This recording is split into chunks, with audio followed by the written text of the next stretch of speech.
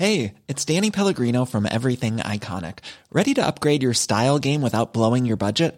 Check out Quince. They've got all the good stuff, shirts and polos, activewear, and fine leather goods, all at 50 to 80% less than other high-end brands. And the best part? They're all about safe, ethical, and responsible manufacturing. Get that luxury vibe without the luxury price tag. Hit up quince.com/upgrade for free shipping and 365-day returns on your next order. That's quince.com/upgrade.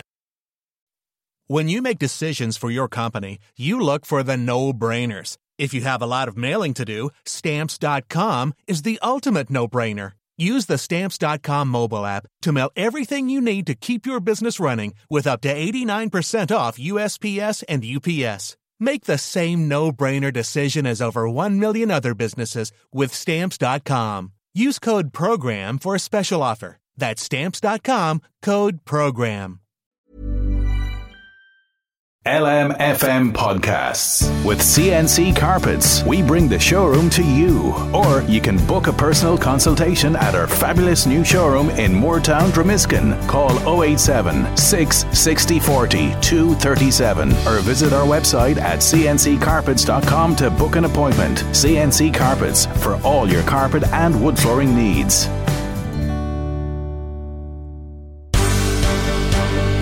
The Michael Reid Show podcast. Tune in weekdays from 9 on LMFM. To contact us, email now, michael@lmfm.ie. Good morning, you're very welcome to the programme, and one gets the sense that the seasons are beginning to change. It certainly had a bit of a nip in the air this morning. Winter's approaching, but keep the heat off.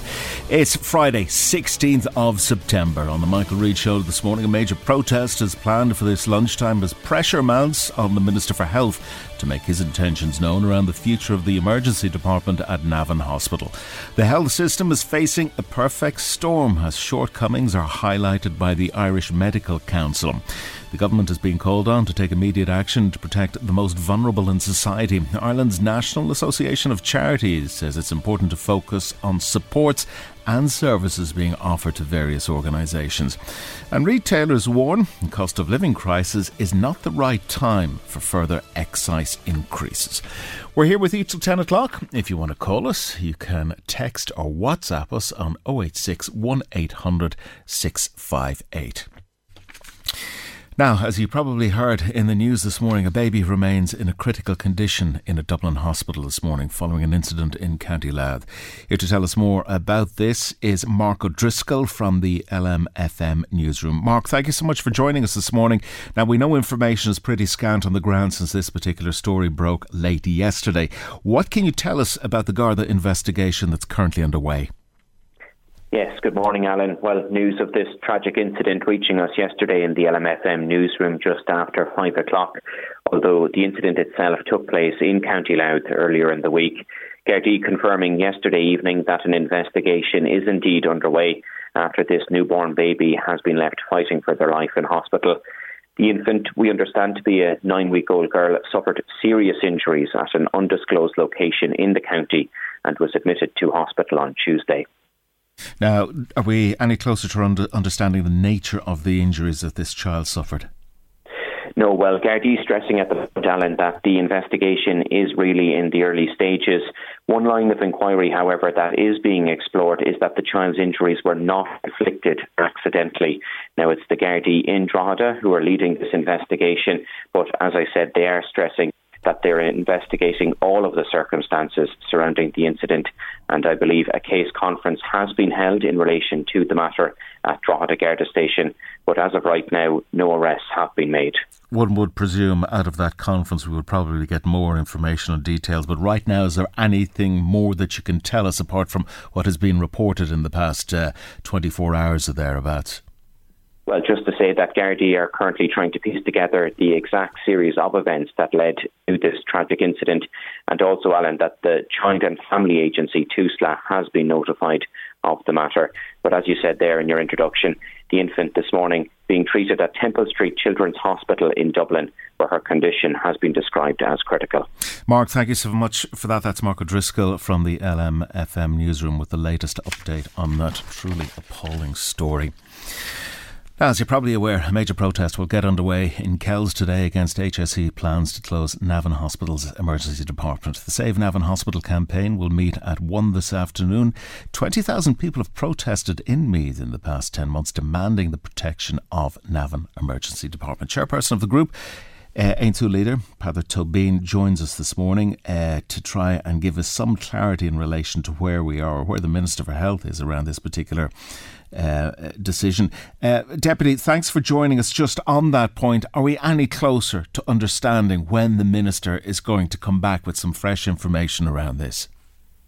There's no white smoke in relation to a decision on this, unfortunately, as of yet. But I suppose the key issue that we're trying to communicate to people today is that the A&E is so important to this county. Everybody listening to this show and everybody that lives in County Meath will, at some stage in their life, need the A&E in Navan. Some member of your family will need quick access to emergency medicine. And the simple question that's before us today is, will that access be there, or will people have to travel across counties to wait for hours in other A&Es? So this is quite clearly a life and death issue for us all in County Meath. And I've heard, as chair of the campaign, I've heard countless stories of people who have told me that they would not be alive today if it weren't for the A&E in Navan.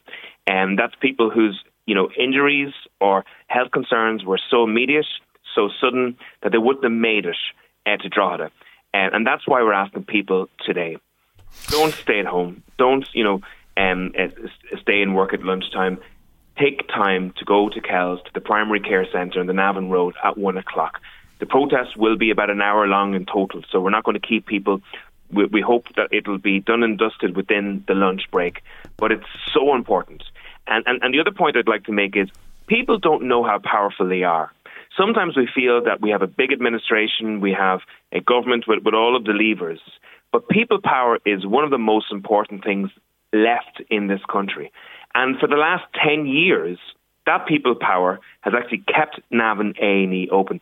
And actually, if you look at it, the Save Navan Hospital campaign is the largest and most effective hospital campaign there is in Ireland. And as you said, over the last 10 months, we've gathered 20,000 people on the streets of Meath in two separate marches. Just in the last fortnight, we delivered 15,164 signatures to the Minister's office in support of the A&E. It's important now, at this key moment, when the A&E hangs in the balance, that we don't give up, that we don't put our heads down, that we make sure we finish the match to the end to make sure we get the results that we want, which is the functioning A&E. Okay, well, let me ask you this, Deputy. Knowing as you do how the apparatus of government and the civil service works, it'll take something extraordinary to keep it open. And I say that in the context of reading between the lines of the communications that are coming from the Department of Health and from the hospital. One gets the sense there's almost a fait accompli, and I know I've said this before, but we have to deal with the reality of the situation, and there's a real prospect that it will close. Well, listen, I have no doubt that the HSE are absolutely determined to close the A&E in Navan, that they've done everything that they can to do it, that they've withheld investments for years from Navan and A&E to bring us to this point. Listen, we have an uphill struggle, but there's one thing that TDs and ministers fear, and that's people power. And that's losing their seat if they're on the wrong side of this argument, Peadar. TDs are only in place to serve the people that elect them. And once they forget that key element of a democracy, well, then their time is over. And the danger is here that we have government TDs who are not listening to the people power and the voices of the people in County Meath. And, if they want to see... Well, no, hang on a second. I'm not here as a mouthpiece for the government, but in fairness to those politicians, they have come, in my time and on Michael's time on this show, they have come on, they've expressed their view on it, and they've supported the people and what is required in order to keep it open. Well, there's two things. There's two things there. First of all, there has been a different response from different government TDs. And I don't want to go back into all of it, but one of the major problems is right now there's a contradiction between the Minister for Health, Stephen Donnelly, and Damien English, the junior minister. Stephen Donnelly has created a review which quite clearly, in his terms of reference, and in the documents that the LMFM have FOI'd, stated that the review is only on the basis of reconfiguration and closure of NAV and A&E. Minister Damien English has stated that the review will take into consideration a feasibility study on the future of a functioning A&E and NAV.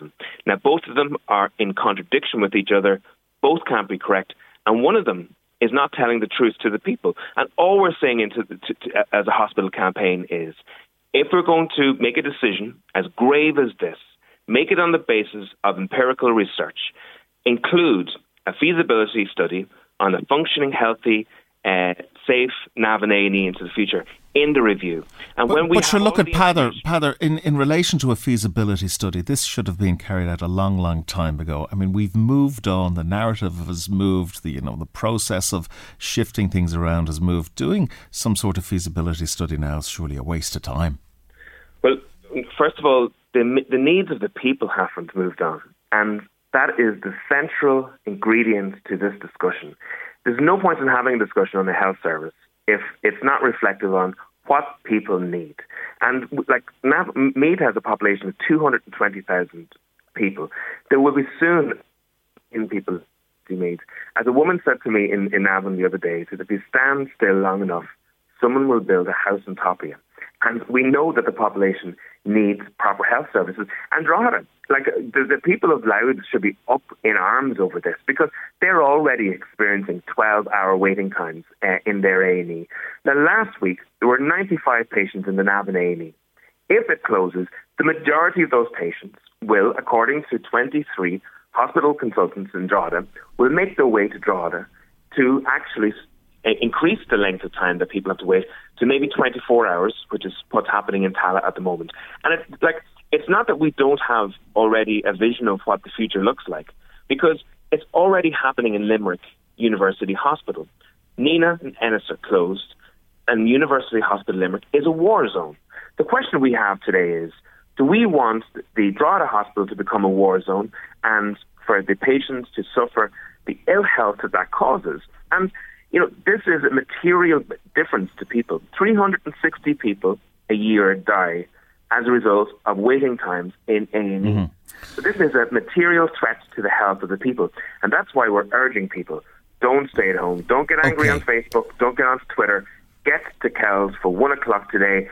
Join hundreds and maybe thousands of other people there in pushing for a proper health service for County Meath. Okay, well, you cited examples around the country, Ennis, Nina, and, when we look at situations, but when we look at situations like this, and quite rightly so, we tend to look at it in isolation and the impact that it would have on the community, on the region. But sometimes, albeit a bitter pill to swallow, Peadar, we need to change, and perhaps having a holistic approach to health and expanding it to help the needs of the many when sometimes the needs of the few might suffer is probably in the best interest of the overall region, is it not?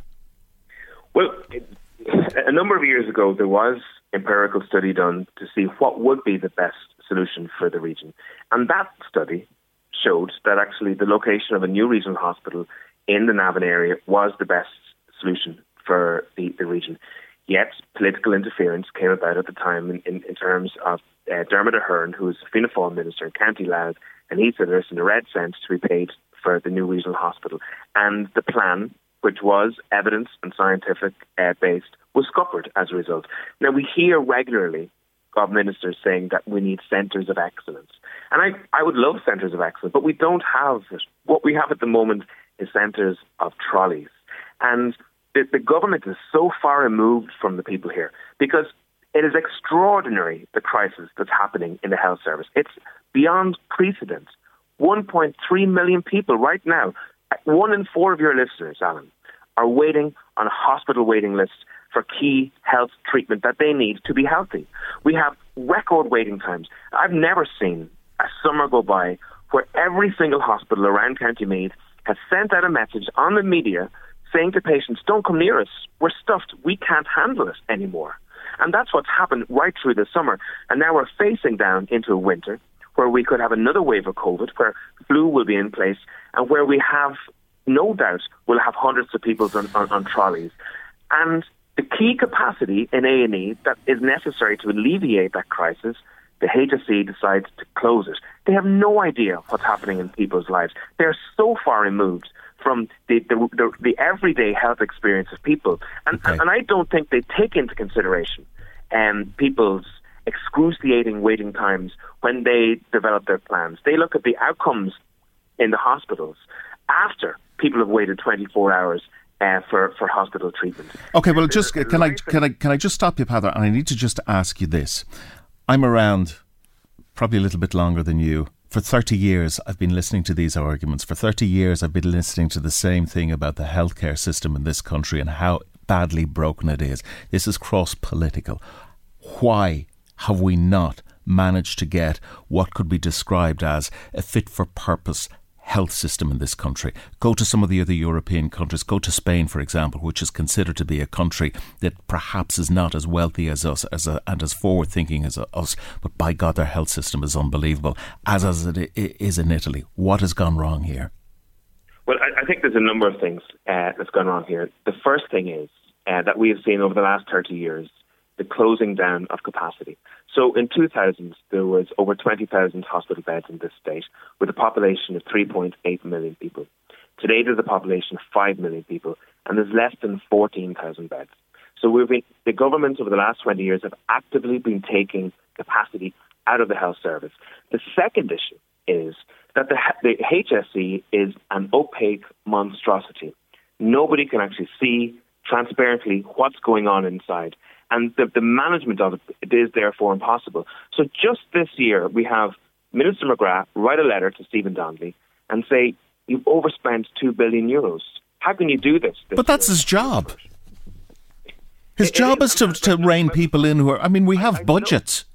I agree. No, don't get me wrong. I'm on McGrath's side on this. I just think it's absolutely incredible that we have a minister over the HSE who doesn't understand what's happening to the budgets that they're spending in, that they're not getting efficiencies and productivity out of this.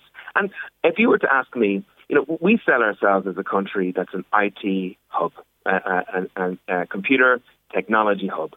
And yet when we go into our health service, we have no computer system binding all the information about patients together. So if a person goes in to have a baby, if a mother goes in to have a baby, somebody has to run down a corridor to get a big physical file. They're there for half an hour finding the file is written in, and then the file is brought back. If that file needs to be transferred to some other hospital, a taxi has to come and pick up that file, or somebody has to physically bring it.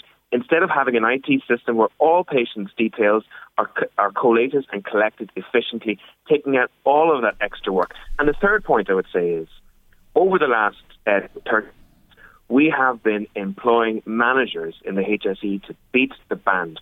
We have layers and layers of management, and at the cost of staff working at the front line. So in a modern company like HP or so, there's 3 layers typically of management within that company. In the HSE, there are literally dozens of layers. There's managers managing managers at the moment, and that's taking up budgets that should be spent on front line. Yeah. And the last thing I can say in this, I believe that investment in the health service should be on the basis of outputs. Hospitals should be funded only on the basis of the amount of operations they take, the amount of treatments that they deliver, and the amount of people who go through and get proper treatment. But right now, hospitals are funded irrespective of the amount of operations they deliver, irrespective of the amount of treatments that they deliver. A hospital could close, and often do, theatres for 2 or 3 months over the winter, and they still get funded exactly the same as if the operations were happening. And that's one of the reasons, for example, that scoliosis operations will be cancelled. Okay, we must leave it there. Peadar, I'm out of time on this, and no disrespect to your views or your points that you made there, but it's the sort of thing we will probably hear again, not necessarily from you, but from other politicians in perhaps maybe 30 years' time, unless somebody gets a handle on this. Peadar Tóibín joining us this morning. Don't forget that protest gets underway at 1 o'clock this afternoon in Kells in County Meath. Let's take a break. Michael Reid on LMFM. Let's get to some of your comments this morning. Lorraine from Navan. This is in relation to the hospital in Navan, the emergency department. Alan, we all want a proper healthcare system, but we don't have capacity at Our Lady of Lourdes Hospital to cater for the extra patients. Also, why shouldn't people in Meath have a hospital in their county that is fit for purpose? It's a lack of investment that's caused this problem. 086 1800 658 if you want to send in your comments to us this morning. Now, the government's been called on to take immediate action to protect the most vulnerable in society. In its pre-budget submission, Ireland's National Association of Charities, The Wheel, said it's important to focus on supports and services being offered to various organisations. Director of Public Policy with The Wheel, Ivan Cooper, said staff within community and voluntary sectors are seeking better paid jobs elsewhere due to the cost of living crisis. And Ivan Cooper joins us this morning. Ivan, thanks for joining us this morning. Before we get into the meat of this story, can you give us some sort of indication as to how much pressure that charities and organisations that offer supports are under at present?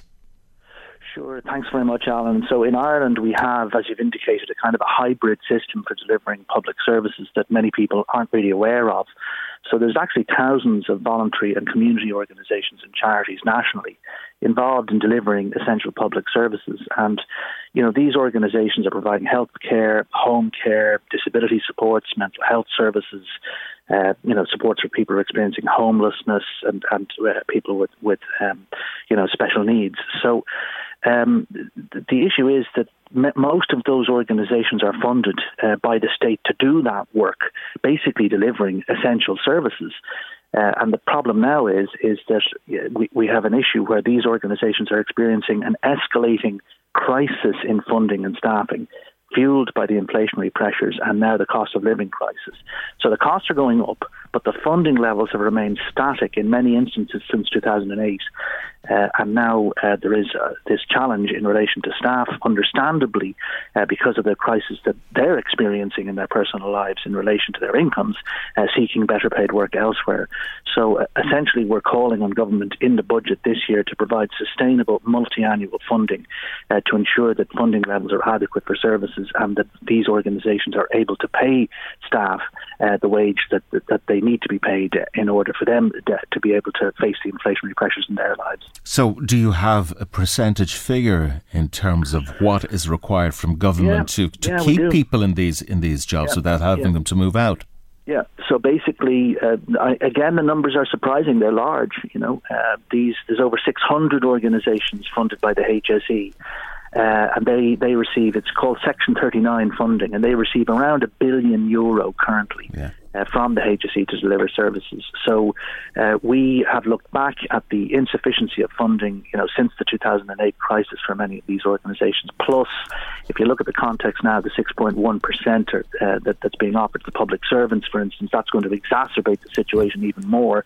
So we estimate a 10% uplift is what's required in the budgets for those organisations. So that would be around 100 million from the Section 39 HSE funding services alone. And remember, TUSLA are involved here. They expend around 180 million a year, Alan. And we reckon an 18 million uplift is needed in that budget. And then there's 80 million coming out of the Department of Housing for what are called Section 10 services for housing and homelessness services. Now, just Ivan, to put this in context for our listeners, the Section 39 organisations, and you can correct me on this, as I understand it, have not had a pay increase since 2008. They're represented by SIPTU, as are other community organisations, and they are seeking some form of platform to negotiate a pay increase, which they're not getting. SIPTU are seeking them to be part of the new national pay deal, which isn't happening. And as I understand it, there's already been industrial action in July, and further industrial action by some of these organisations is happening in September. Is that a reasonable synopsis of what's going on? That's a reasonable synopsis. The HSE does have a process in train in relation to trying to reinstate the level of funding that applied back in 2008. Prior to the crash, but it doesn't apply to all Section 39 organisations, and it's a protracted and elongated process, and it doesn't include any increase over and above bringing organisations back to the level they were at then. So there have been massive changes that have happened since then in the labour market, as everybody knows. So there is a pressing issue. Clearly, voluntary organisations are in a challenging position they've got to work hard to retain and motivate and recruit new staff, but they're also never going to threaten to walk away from communities that require services and support. And sometimes many voluntary organisations feel this kind of goodwill is disrespected because the funders kind of sometimes maybe know that voluntary organisation boards and managers aren't going to simply threaten to down tools, so to speak. OK, well, the net effect presumably of this impasse when it comes to pay will be the trickle-down effect to the individuals who require the services of these organisations will not be getting them. That's exactly How close are we to that tipping point where there will be real hardship? Yeah, well, we feel we're very close to it, and we're not crying wolf here. You know, the issue is that what organisations won't do is threaten to walk away, but what they are finding is that they simply aren't in a position to continue to provide services. So over half of the 2,200 thereabouts members of the Wheel were surveyed this year, kind of in the first half of this year, and their view was at that point that they did not have sufficient funds in their budgets to get them to the end of the year. Okay, so that's the kind of level of the crisis that's here. So what will happen is that services will just be suspended, or services will be withdrawn or cut because the people simply won't be there to deliver the services. So it's a real, genuine crisis. Now, in the sector. You do accept that there's historic aspects to this in terms of the pay deals and the negotiations and lack of representation, but the government are also in a position now, during the cost of living crisis, that they have to produce so much more for so many more people, and perhaps you're a little bit further down the line. Well, that's the fear, Alan. So thanks for naming it. You know, it's people who need services who'll be left without them. So what will happen is that the impact will manifest in an invisible kind of a way in terms of increased suffering, essentially, increased isolation, a lack of support for people, increased mental health problems. So what we're really doing here is storing up long-run problems for ourselves as a society if we don't put the necessary investment in. Now, the numbers, although they sound big, they're actually small. So bear in mind that the HSE's total budget is, it's 24 billion euro, right there or thereabouts. So we're looking for an extra 100 million for these services in the context of a 24 billion budget. So it's not massive money when understood that way, and it would go an awful long way because remember, for many people, in particular more vulnerable people, they're reliant on the services provided by these organisations. People who are better off or well off can afford to pay perhaps themselves to supplement our services, and this is part of a bigger issue. Mm-hmm. About public services and how they're funded in Ireland. Can I ask you, has the problem been exacerbated by the overhang from COVID, because presumably you came under pressure then, as had everybody else? Is that being compounded? Yeah. It has indeed. What we found is that there is stored up, pent up demand that's there as an overhang from the COVID era. Now, the government are to be commended for work that they undertook to support charities and voluntary organisations that were delivering services during that crisis. And it was very much a case that relationships between voluntary organisations and agencies like the HSE and TUSLA improved during that period because everybody just, put their differences apart and focused in on supporting people in their communities during the crisis. And it worked very well. We had quick decisions made and there was no quibbling about the budgets that were needed. So what we really feel is there's a lot of really good learning that could come out of that experience and be applied to a new way of doing things going forward. And we are hopeful. The Department of Health and the HSE are working with the voluntary sector now on a thing called the Health Dialogue Forum, and we're all sitting around a table to try and work out how we can take the best bits of that experience and apply it in a new framework. And one other point it would be remiss not to mention it. The government put a 50 million euro programme into place to tide over 600 charities through the income crisis that applied during the COVID crisis. And, we definitely salute the government for taking the right action then in partnership with the sector. And what we're basically asking now is for a similar kind of an investment to be made on an ongoing basis to put these services on. Okay. Very good. We must leave it there. Director of Public Policy with Wheel Ivan Cooper. Thank you so much for joining us this morning. Michael Reid on LMFM. Just before we press on, let's go to some of your comments just in relation to the last item we had. Alan, community groups relying on volunteers who assist full-time workers are under threat. The cost of giving is impacting on community groups due to the cost of living. That's from Anton McCabe in Navan. Just going back to the hospital, Mary says she hates to be a negative Nelly, but she thinks that the people of Navan need to face facts and recognise that it's a done deal with regard to Navan Hospital. The emergency department is closing. The decision has been made and the HSE will not be for turning. It doesn't matter how many marches there are or how many loud people shout. The outcome will still be the same, and unfortunately people will just have to accept it. Another one on the hospital. Packy says he greatly admires the Save Navan Hospital group for their determination and their fighting spirit, but he does wonder if they are just swimming against the tide when it comes to the possibility of retaining the emergency department services in Navan. The medical experts seem to be suggesting that it is in the best interest of public safety to move the services elsewhere.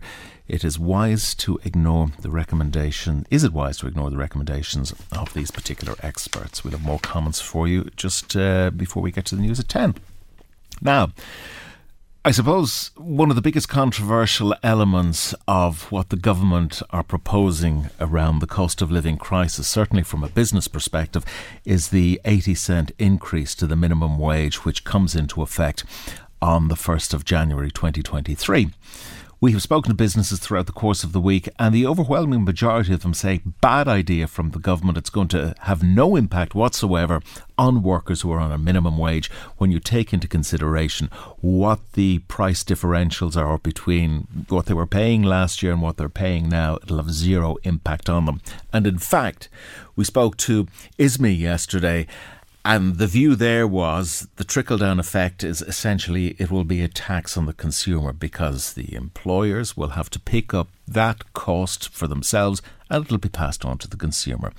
Well, founder and CEO of HR Buddy, Damien McCarthy, is probably more or less of that view as well, and he gives us his rationale around it and why it was such a bad idea. He joins us this morning. Damien, good morning to you. Good morning, Alan. What's the net effect of this 80 cent to the minimum wage, to the businesses? How will they absorb it, or what will it mean for them? Well, we're talking about a 7.6% increase on the minimum wage, Alan. At a time, I suppose, when it just isn't there inside in small and medium-sized businesses, and the largest employer in this country is the SME business owner. They're employing 1.7 million people of the 2.5 million people that are at work in this country. And if you look at what the governor of the central bank wrote in his pre-budget tax letter just last week, or in the last week or so, he suggested that any supports should be temporary and targeted.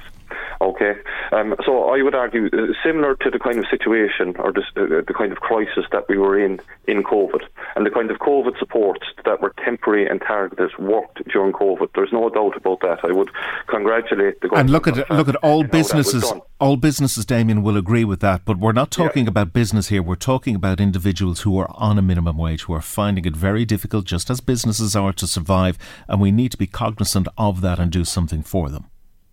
Absolutely, and I would do nothing only agree with that. But the 80 cent pay rise in the minimum wage isn't really going to help those individuals too much. Now, we do have a general issue in this country with regards to the rates that we are at with regards to minimum and living wage, and that is most definitely something that needs to be addressed.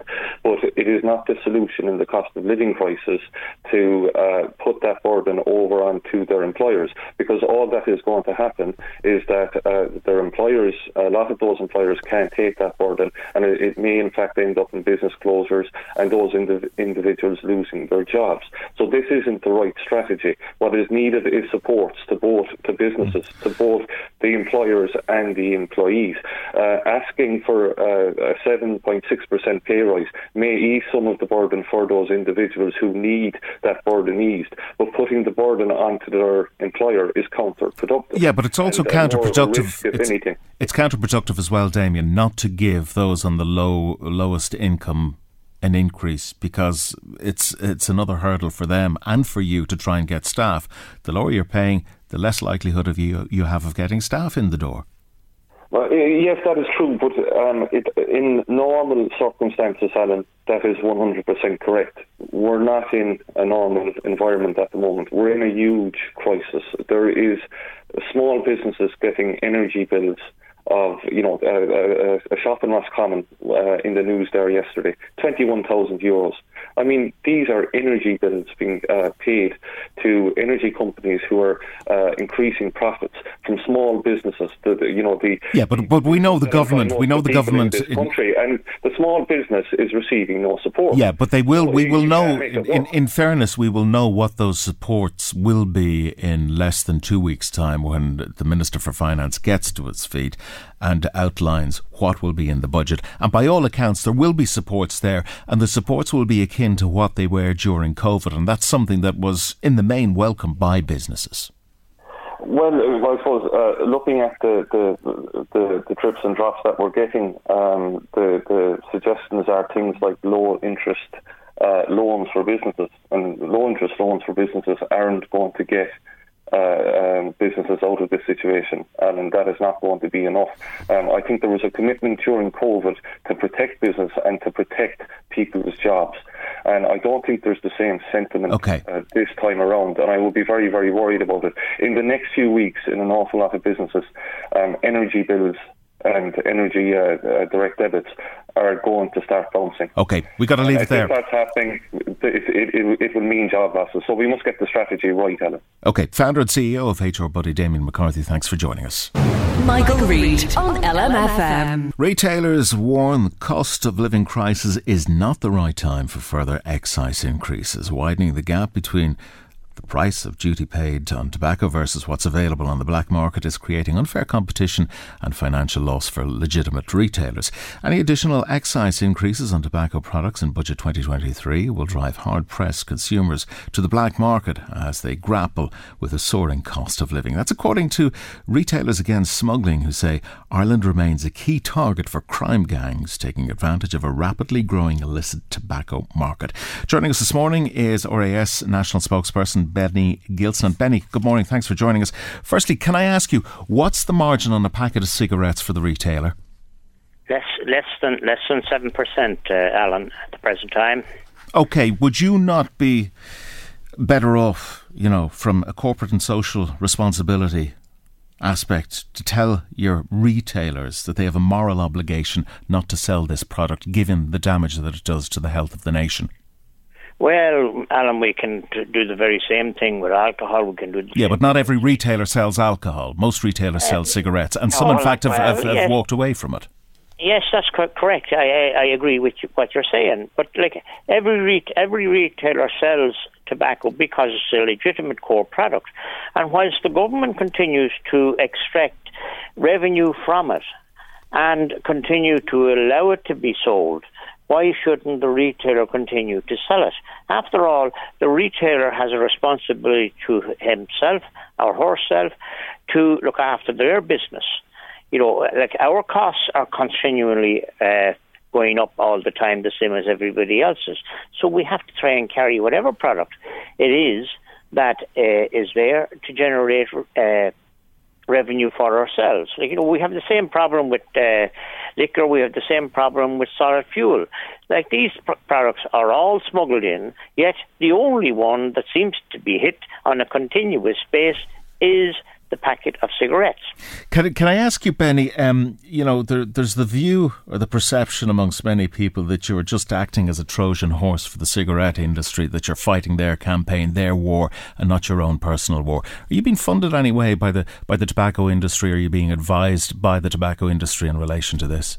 No. The tobacco industry can fight their own fight. They're big enough. The companies are big enough, Alan, to fight their own corner. The very same as any other industry is big enough to fight their own corner. We have to look after our members, our retailers. We need to fight our own corner. Our expenses are going through the roof, the very same as everybody else's. And as we have said, when people's bills are going up and going up and going up, and cigarettes are coming in at the level they're coming into the country. Okay, well, Benny, nobody disagrees with what you're saying, that every business has to make a profit, every business has to survive. But, when you look at cigarettes, one of the biggest driving factors that are turning people away from smoking is the cost. A packet of cigarettes now, as I understand it, is somewhere in the region of €15. Now, yeah, I take your example of going to the black market, but that price, that pinch point, is forcing people away. That is a good thing from a health perspective and from the perspective of the health system in this country, because the amount of money we spend dealing and paying for patients who smoked all their lives and have to go later in life to get intervention medically is astronomical. So anything that will stop people smoking is a good thing, and that includes bumping up excise on cigarettes. But there's little point in bumping up excise on cigarettes, Alan, when we have a growing market of illegal cigarettes coming into the country. Is what you're saying, we stop selling and we hand it over to the criminals. No, well, in fairness, the authorities are doing a damn fine job stopping these smugglers bringing illegal cigarettes into the country. Now, I accept that there are illegal cigarettes being sold on the street, but we're stopping a lot of it. Very, very, well, if I said to you, Alan, that more than 21% of the actual cigarettes sold today are illegal smuggled cigarettes. More than 21%. So is that doing a damn good job? We're not condemning the customs or the Gardaí for the job they're doing. But what we are saying is that the market is growing, the illegal market is growing on a daily basis. We have seen not only for the last 6 weeks, in our own county, 3 major seizures of illegal products. 3 major seizures. So do you think that they're coming in for people to feed cattle with? This is a historic problem. It has been here for decades. It will continue to be here. It'll have to be managed. And I'll go back to the point that I'm saying customs and revenue are doing a good job to try and tackle it. They'll never get it to the point where it'll be zero. It's something that we'll have to live with. Well, why should they not get to zero, Alan? Why shouldn't they get to zero? Because they don't have the resources, and they always have to be try to be one step ahead of the. They have to be one step ahead of the smugglers. That's our argument all along, Alan. Why not employ the resources to deal with the problem? There's little point in a minister, and this is where our bone of contention comes from. Our government, our politicians do not want to deal with the problem of criminality. They pass the book, no matter when we meet them, no matter if you want to talk to them at any given time, they will not want to deal with that problem. Well, what about dealing with the whole aspect, and you brought it up yourself, around alcohol? I mean, take this region, for example. We're a hop, skip and a jump to the border there. And I would wager in the next number of months we'll see statistics coming out where people are going across the border in order to get cheaper alcohol. That's taking away from your profit margins as well and your customers. So that's a problem you have to deal with. That's quite correct. That's a problem that is there. That problem is there for the last 35, 40 years. That's a continuous problem. As is the problem with cigarettes. It is like we at present time are the dearest country within Europe for tobacco products. The dearest country within Europe. And yet we still do nothing about the level of smuggling of cigarettes that is going on. But I hear people screaming at the radio, thank God we are the dearest people in the world, in Europe, when it comes to cigarettes. We were outliers back in the day when we banned smoking. In fact, it was Micheál Martin, when he was Minister for Health, banned smoking from pubs. It started the whole wheel turning in terms of reducing the numbers, and thankfully those numbers are reducing. They're not, however, reducing in third world countries. But we have to do, with all due respect to your members and your profits being squeezed, it's about the well-being and health of our society, of people in this country. But what you're saying, Alan, is the well-being and health of the people of our country. We're all concerned about the well-being and health of the people of our country, but we have to face a reality. If cigarettes are a legitimate core product, which they are, the very same as a bar of chocolate is a legitimate core product, a bottle of milk is a legitimate core product. These are products that doesn't kill you, though. It doesn't kill you, Benny. And whilst they are a legitimate core product, we will continue to sell them until such time as the government are prepared to bring in measures to deal with them as a legitimate core product. Then, and not till then, will we change. We have had to comply with all of the regulations that they have brought in. We have to keep them behind closed doors. We're not allowed to spray them. We're not allowed to sell them to under 18s. Yet you see it and you hear it on a continuous basis for the last couple of months, where teenagers are found to be smoking at the age of 14. They're not getting them in retail outlets. Benny, look, we can go to and fro in this argument. There's arguments to both sides of it, but in reality you must accept that the difficulties trying to convince the Minister for Finance not to increase excise on cigarettes is a wasted exercise. It's going to happen. Do you accept that? It has happened for the last 24 years. I know, well, that's my point. It'll continue to happen. Yes, but the bottom line of it is, what has he done? Every year up until 2 years ago, Alan, every year up to 2 years ago, the Minister would stand up on Budget Day and he would announce the extra revenue that he was gaining from increasing the price of the packet of cigarettes. For the last 2 years, he has not said that, simply because of the fact that it is a lost leader for them. They're not gaining extra revenue. They're losing revenue and they're pushing more people into the hands of criminals. Hang on a second now. I'll tell you, what has the Minister achieved? But I'll tell you what the Minister has achieved by it. He's achieved me giving up cigarettes some time ago because of the price point of a packet of cigarettes and because of the fact that you couldn't buy a pack of 10 cigarettes anymore. Anyone in their right mind who'd go and spend that sort of money, and I accept that they would go to the black market, but the majority of law-abiding citizens will not go to the black market, but they will be encouraged to give up cigarettes by virtue of the cost of a pack.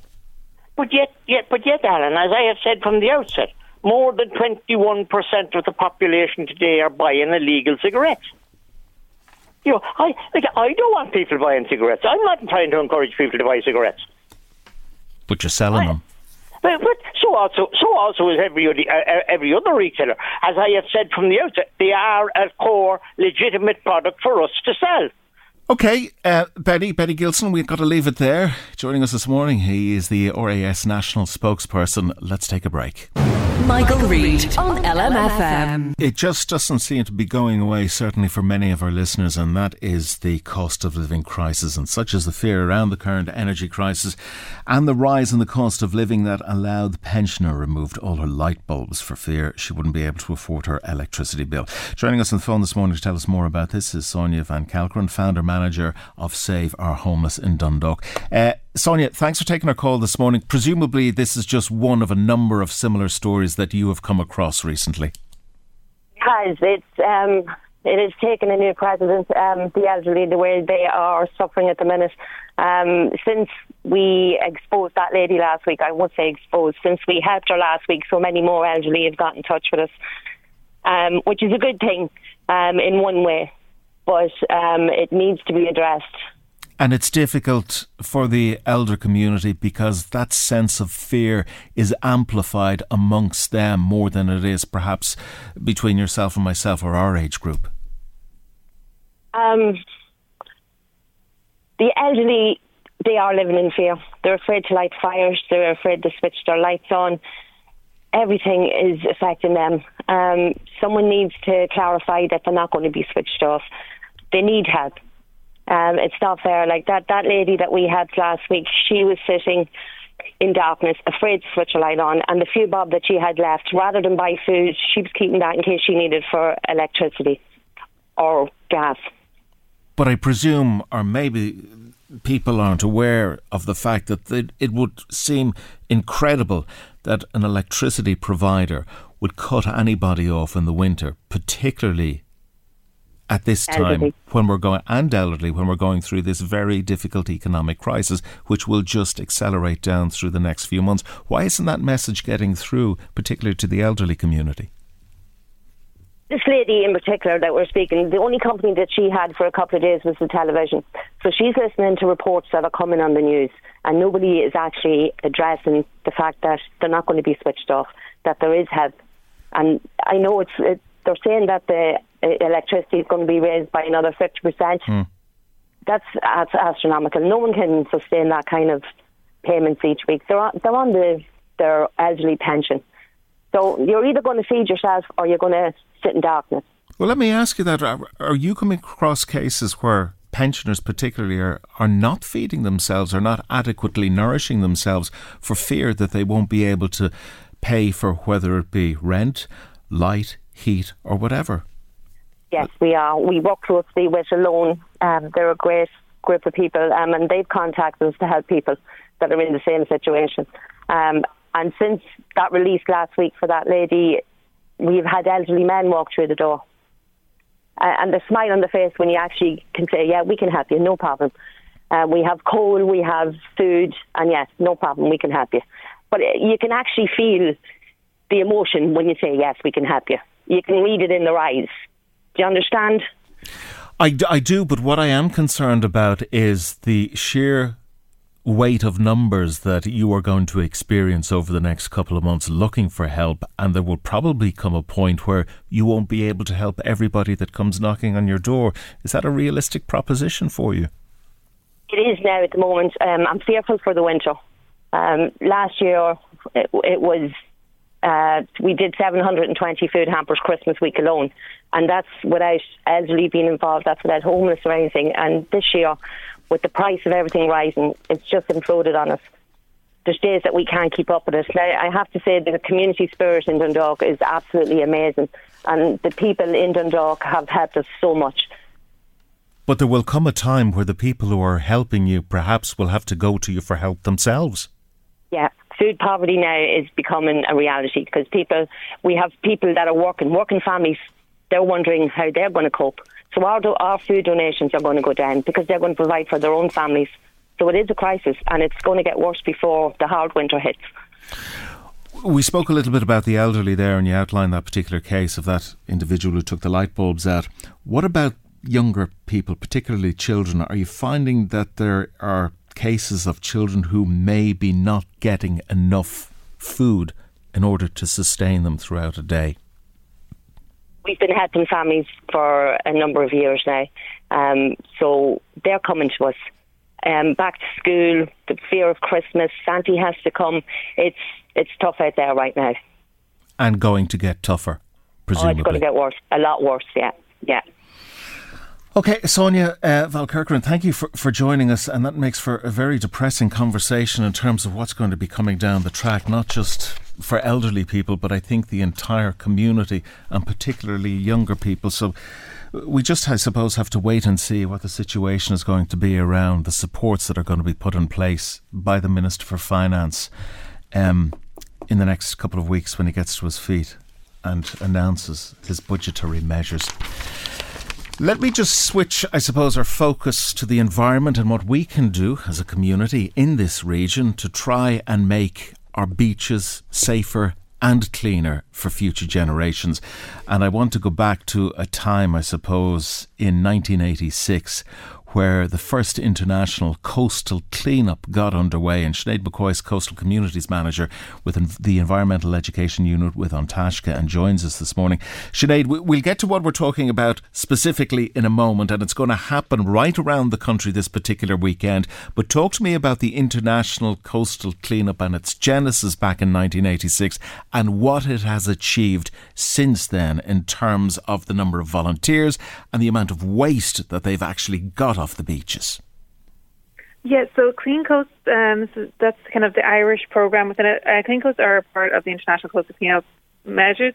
It's, like you said yourself, it was set up in 1986, and over 17 million volunteers worldwide go out in September of every year to do a beach clean. Over 158 million kilograms of trash is removed from the beaches from this clean-up effort. It's fast, it's all around the world. It's like a very, very, just incredible community. And I want to talk about the community and how that has translated to the community input in Ireland, because it is significant. It's quite a movement, and the number of people and cleanups that are going to happen around our coast this weekend is substantial, to say the least, isn't it? Oh, absolutely. Like, we're kind of in awe of the amount of people that want to get engaged and support it. We run the Clean Coast programme throughout the year, and we have 1,800 groups that will adopt a beach and maybe go out once a month or a few times in a year, or even some go out once a week to clean up their local beach.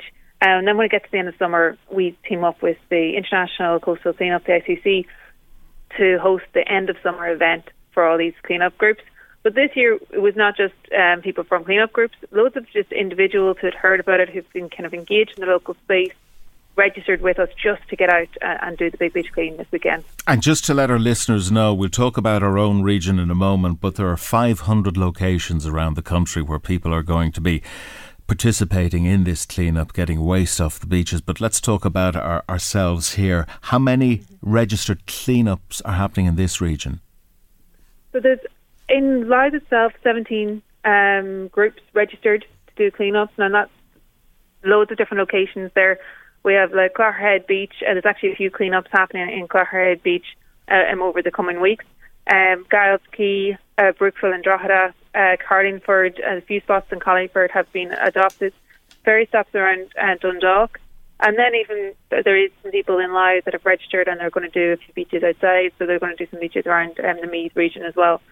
So it's kind of all over Louth. There's loads of activity happening this weekend. Okay, talk to me a little bit about the sort of waste that people are picking up off the beach and what sort of quantities, particularly in this country. Have you seen an increase over the past number of years? Yeah, we've actually seen an incredible increase in our volunteers. So sometimes we do see that they're cleaning up less, and then in individuals they might be cleaning up like a full bag as opposed to 2 or 3 bags. But overall, we're collecting way more rubbish than we've done before.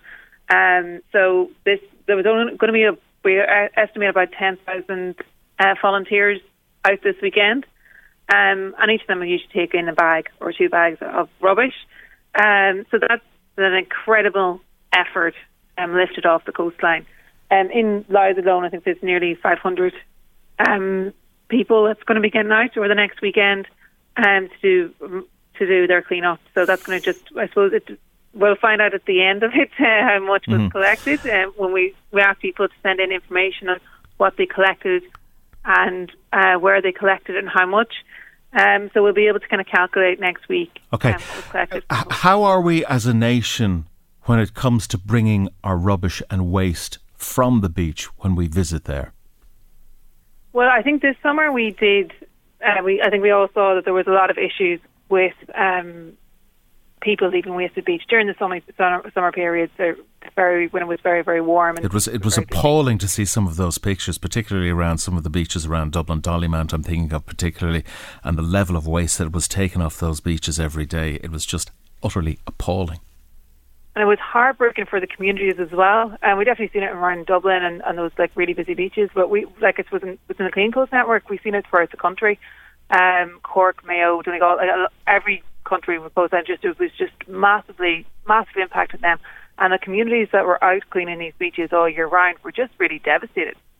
So it definitely, but I suppose the only positive really of it is that there was a public outcry, and people were like, the coverage was very negative to this behaviour, and it did create a lot of awareness. Even in some regions, we were able to get more bins placed and do some targeted environmental education campaigns to different regions. So it definitely did highlight the fact that people don't want to tolerate this behaviour. That aside, Sinead, can I just talk to you a little bit about plastics? Are they still the blight of every beach in this country being washed up? Yeah, they are. They're still a massive, single-use plastic is a massive issue for us. What lands on each beach across Ireland varies greatly. You find on the west coast of Ireland there's a lot more fishing litter, and then on the east coast we'd see much more plastic items coming in on the tide.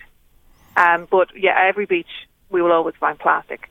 It's very sad state of affairs. Before I let you go, I presume you would like more volunteers, you'd like more areas covered, and if people want to get involved in this initiative over the weekend, I presume it's not too late to do so, is it, Sinead? Oh no, we have a few cleanups happening. It'd be great if some people could get involved. There's a cleanup on Clogherhead Beach tomorrow at 10 o'clock. There's also a cleanup in Carlingford actually happening the following weekend on the 25th at 4 p.m. And all of them actually are up on our website. All the 17 that I spoke to you about. What's the website, Sinead? Cleancoast.org. So if you go to cleancoast.org, you should find a Big Beach Clean page, and there's a link there to a map which will lay out all the cleanups that are happening. Very good. Sinead, we must leave there. Sinead McCoy, who's Coastal Communities Manager, Environmental Education Unit with An Taisce, joining us this morning. Michael Reid on LMFM. Read the cost of living. Anne says she's sick and tired of hearing politicians telling us we will need to tighten our belts in the coming months. She says she can't tighten her belt anymore. She's already at a point of breaking and is consistently worrying about how she will manage over the winter months. It's hard to swallow when you see public reps on huge salaries telling us how we need to be smarter with our money. Anne says she can account for every single cent she has in her purse and her bank account. She doesn't live a frivolous lifestyle, but yet she still finds herself struggling some weeks. She says she doesn't know how young families are able to manage. Again, this is common in terms of what we're getting from our listeners this morning around the cost of living and the crisis that they are facing and how tight things are from a budgetary perspective week to week, and it's going to get like that day to day. I want to bring in Dermot Jewell, Policy and Council Advisor with the Consumers Association of Ireland. Dermot, thanks for joining us this morning, and you're a man I've no doubt will be in demand over the coming months, but listening to that particular comment from our listener, that is common to what you presumably are hearing. But what can we do as consumers to try and be a little bit more, I suppose, frugal when it comes to spending? Yeah, I understand, and good morning, Alan. Thanks for inviting me on. It's. I understand perfectly, and the feelings of people just like that listener. And I suppose we have to go back a little bit and just look at advice that we got before and potentially may have, I suppose, I won't say forgotten about, but just put on a back burner and gone, okay, I hadn't really realised I needed to start to do that again. So just to give a few of examples, we all know about the whole idea of energy and trying to look around at if you go to the CRU.ie website, it tells you to go to switcher.ie or powertoswitch.ie or bonkers.ie to see what you can do. And believe me, still, despite the crazy situation that's going on, it's worth a look just to see what are the offers out there for your business, both in between gas or electricity, and you still can save money because regardless of who you're dealing with, there are still opportunities to save a small amount of money. For example, if you go for paperless billing, you will get a 3% discount. Elements like that, 2% addition, so a total of 5% of a discount if you pay by direct debit. So small things like that might help. And what's important as well, Dermot, just to emphasise when it comes to switching provider, it is very easy to do compared to what it was back in the day. It can be done in a heartbeat. It's that quick. You're spot on, and that's the key element to it. Everything is moved forward. It's not painful. It's your decision, and I suppose the best way of putting it, there's competition in the market, and people are particularly now very glad to see your business coming their way. And it doesn't lock you in forever. Again, you get the opportunity to move on. Similarly, I suppose something we take very, very much for granted, and I noticed this particularly through what was the so-called financial crisis, which was nasty, but we all use a telephone all day, every day, and in addition to that, we engage with companies to provide us with Wi-Fi, TV, coverage, broadband, and everything like that. Have a look, go to the Comreg website, comreg.ie, and look up, it's the simplest thing, you just click on Comreg Compare. And that will bring up immediately every single provider of every single service in real time. And you just key in what your current usage is, and it will spit back telling you exactly what's the best deal for what you need today. And if you want, Dermot, to get down that road a lot quicker and you've teenage children, ask them about mobile phone providers. They will be able to tell you very quickly who is the cheapest. You're entirely right. They're the experts at the moment, particularly in that area.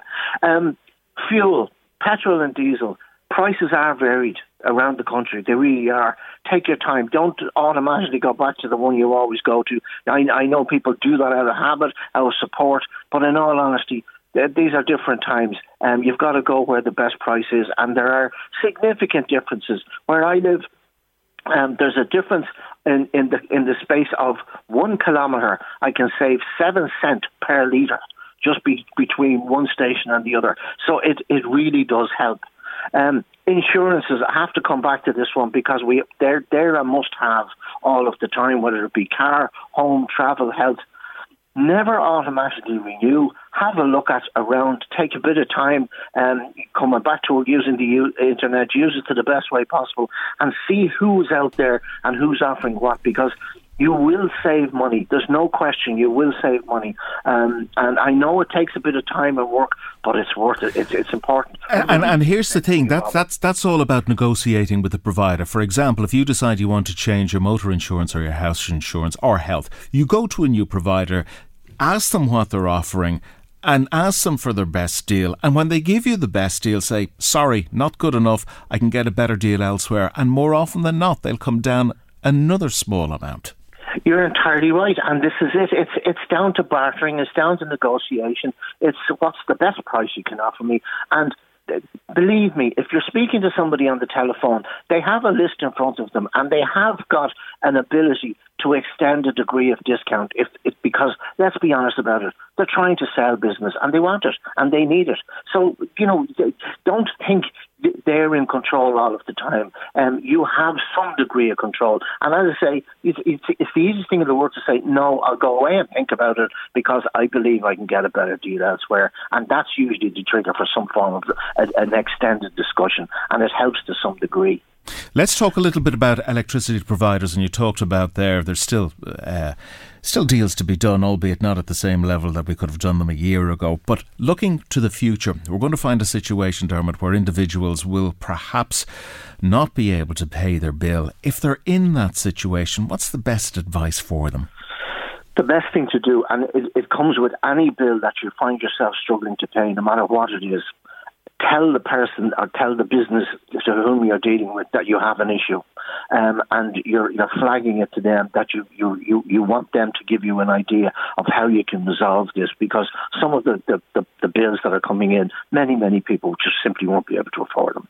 When it comes to energy, there are a lot of considerations around this, and we've had discussions about this, and I think you and I did on previous occasions, Alan, whereby this is not a time to be embarrassed about anything. Everybody out there in some shape or form is struggling, and you can get a pay-as-you-go meter installed for a period of time, and it really helps. It guarantees that you won't be stressing about it. You use a method of ensuring that you keep the lights on, you keep the gas on, you keep the cooker going, whatever, and it facilitates a means through which you pay as you go, and you also, a small amount of what you're putting in takes down the bill that's there. So it works for you, and as I say, there's nothing to be bothered or ashamed about or embarrassed by. You'd be amazed at the number of people who have these and want them. We're talking about the big ticket items here, Dermot. Let's talk about day-to-day expenditure and what we can do in order to curtail that or cut it back. Now, already, as that particular caller outlined in her comment, she has tightened her belt as far as it'll go. But for those of us who still can do a little bit more tightening daily, what can we do? I suppose coming back to the basics of food, do acknowledge the fact that we have got actually competitive pricing in the supermarket area. So I know it's difficult if you're living on your own, but let's be honest about it. There are the big supermarkets we all know about. I could name them all off, but there are the discounters that are there. They sell quite a significant amount of Irish produce, and the food is good. We've never had a complaint of any kind in terms of quality. Neither has the Food Safety Authority. So all I can say is have a look around. And most importantly, we carried out a survey, albeit in March of this year, but the reality of the what was happening was, if you look to own brand products, you will save approximately 40 to 50%, I kid you not, in buying own brand products. It really works. And I suppose I might as well flag it here. When you buy an own brand product, it's not that somebody decided I will make something off the bat. These are products that are made by well-established, well-known brands. And people don't understand that because they are not done in isolation. They're part of an overall manufacturing process that is undertaken by the big brands. But one thing, Dermot, and I don't know what your view on this is, when I see people queuing for a coffee, and I don't want to put coffee shops out of business, and the price they pay for it, and if you do a multiple of that over a week, over a month, over a year, it is frightening the amount that is spent on it. It absolutely is, and it's all in areas of such as that's a classic example, and it's a perfect one because it's quite a significant amount of money. And as you say, some of the prices are quite significant, and nobody's trying to put anybody out of business. But I honestly believe, I know businesses are struggling, I know it's an issue, but everybody is struggling. And if business, as much as ourselves, if we don't search for the best deal, we have a problem. If business don't really, really consider what is the best possible deal they can do and price, they potentially are running the risk of losing business, because these are the areas where people are going to cut back. They're going to start making sandwiches and food for themselves at home if they have to go into work. They will do that and bring them with them. All of the lifestyle habits in the good times, if you want to call it that, will change. They've happened before. Business saw it, and they need to learn. Well, we did.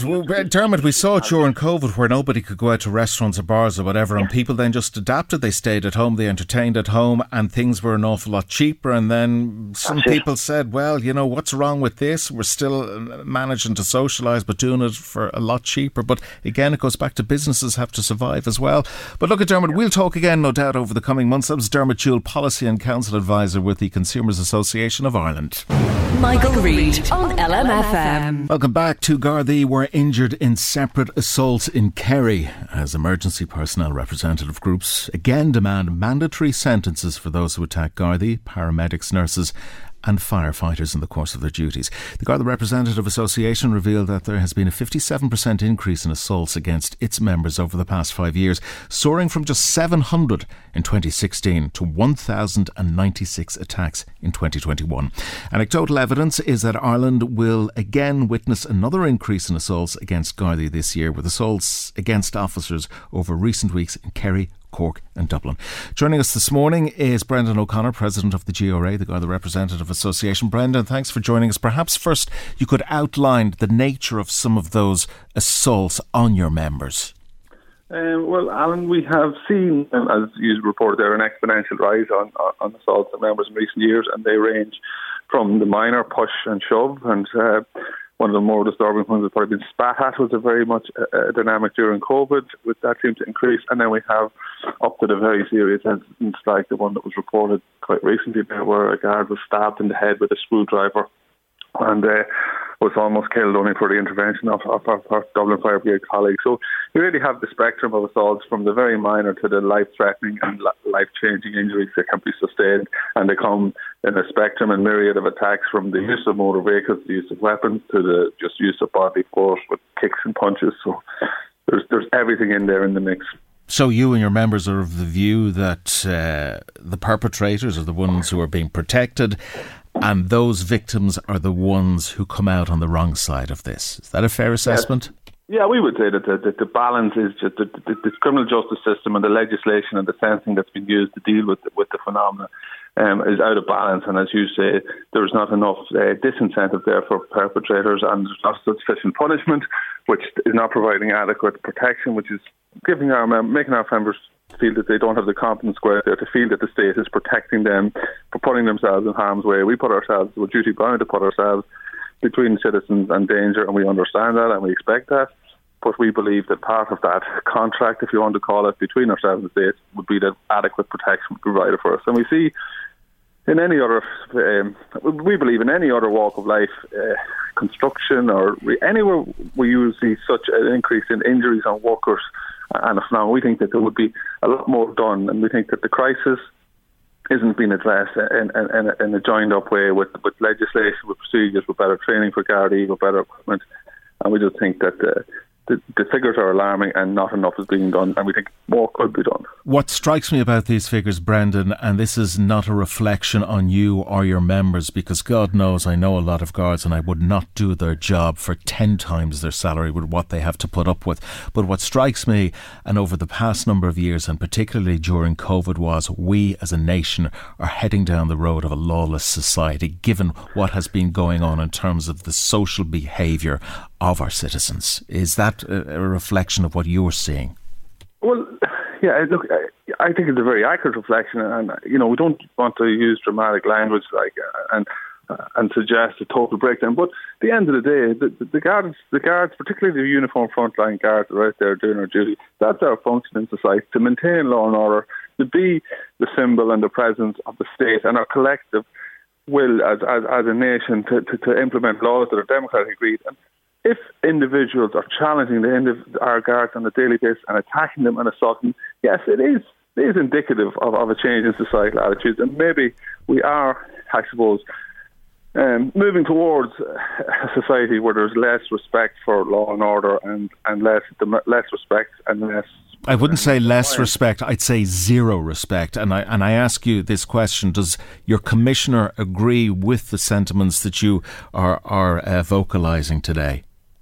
Well, I suppose, look, I can't speak for the Commissioner and I can't say exactly what his opinion is, but I would hope that he would share our concerns with this phenomenon. And it is an international phenomenon. I mean, we see it across the world. Policing is something that has, there's a movement or a feeling that sometimes the police are no longer seen as the good guys by a large portion of society, and people feel that which is entirely right, maybe to challenge and to question your authority, which is an acceptable principle. But when you're dealing with someone who's drunk at 2:00 in the morning, you can't have a reasonable conversation. It isn't capable, and a lot of people are turning to using their fists and their legs to punch and kick to challenge guards, and we believe that we need to be protected and something needs to be done. Our members are out there on the front line, as I say, in the middle of the night or during the day, and there's not enough being done to protect them by the organs of the state. What strikes me here, Brendan, as well, and it's a phenomenon that has been creeping in over the past number of years, that the Gardaí are seen as the bad guys in this, because we have social media, we've incidents being videoed and edited to such an extent that you are seen as the bad guys. Is that a problem for you? Absolutely a problem, and again, it shows the lack of investment and the lack of commitment by our employer and by the state. The very fact that footage recorded from incidents is used across the world, across every incident you go to. There's CCTV fixed on buildings, there's people carrying mobile phones.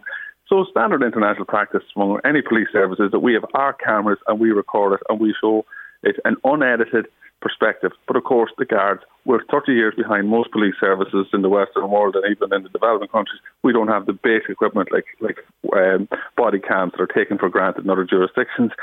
Similarly, non-lethal weapons like a taser, which is used to protect officers. If you took a place like Scotland, the first place they rolled them out was to police officers who work in isolated rural locations who are more vulnerable to attack. In Ireland, we don't have them. There can be up to 3 hours away from a guard in rural Ireland who needs that sort of assistance. So the system is failing our members and leaving them very exposed and very vulnerable. OK, Brendan, we must leave it there. Brendan O'Connor is president of the Garda Representative Association, joining us this morning. One piece of information that I just want to bring you, and it's all around profits of the energy companies. And we note that the ESB has announced operating profits of, wait for it, 357 million, not for the year, for the first 6 months of the year. 357 million for the first 6 months of the year. That is extraordinary by any statistic. So that'll give you an idea of the sort of profits that are going on there and why so many people are asking for a windfall tax or a cap on energy. But no doubt that will gain and gather momentum over the coming hours and days. We leave it there. Thanks for joining us this week and this morning. We're back again with you Monday, same time. Until then, from me, Alan Cantwell, have a great weekend. Good morning. The Michael Reid Show podcast. Tune in weekdays from 9 on LMFM. To contact us, email now, michael@lmfm.ie. LM LMFM podcasts. With CNC Carpets, we bring the showroom to you. Or book a new showroom appointment on 087 660 4237. Even on a budget, quality is non-negotiable. That's why Quince is the place to score high-end essentials at 50 to 80% less than similar brands. Get your hands on buttery soft cashmere sweaters from just $60, Italian leather jackets, and so much more. And the best part about Quince, they exclusively partner with factories committed to safe, ethical, and responsible manufacturing. Elevate your style without the elevated price tag with Quince. Go to quince.com/upgrade for free shipping and 365-day returns. When you make decisions for your company, you look for the no-brainers. And if you have a lot of mailing to do, Stamps.com is the ultimate no-brainer. It streamlines your processes to make your business more efficient, which makes you less busy. Mail checks, invoices, legal documents, and everything you need to keep your business running with Stamps.com. Seamlessly connect with every major marketplace and shopping cart. Schedule package pickups and see your cheapest and fastest shipping options from different carriers. With rates up to 89% off USPS and UPS rates. And with the Stamps.com mobile app, you can take care of mailing and shipping wherever you are. Make the same no-brainer decision as over 1 million other businesses with Stamps.com. Sign up with code PROGRAM for a 4-week trial, plus free postage and a free digital scale. No long-term commitments or contracts. That's Stamps.com. Code PROGRAM.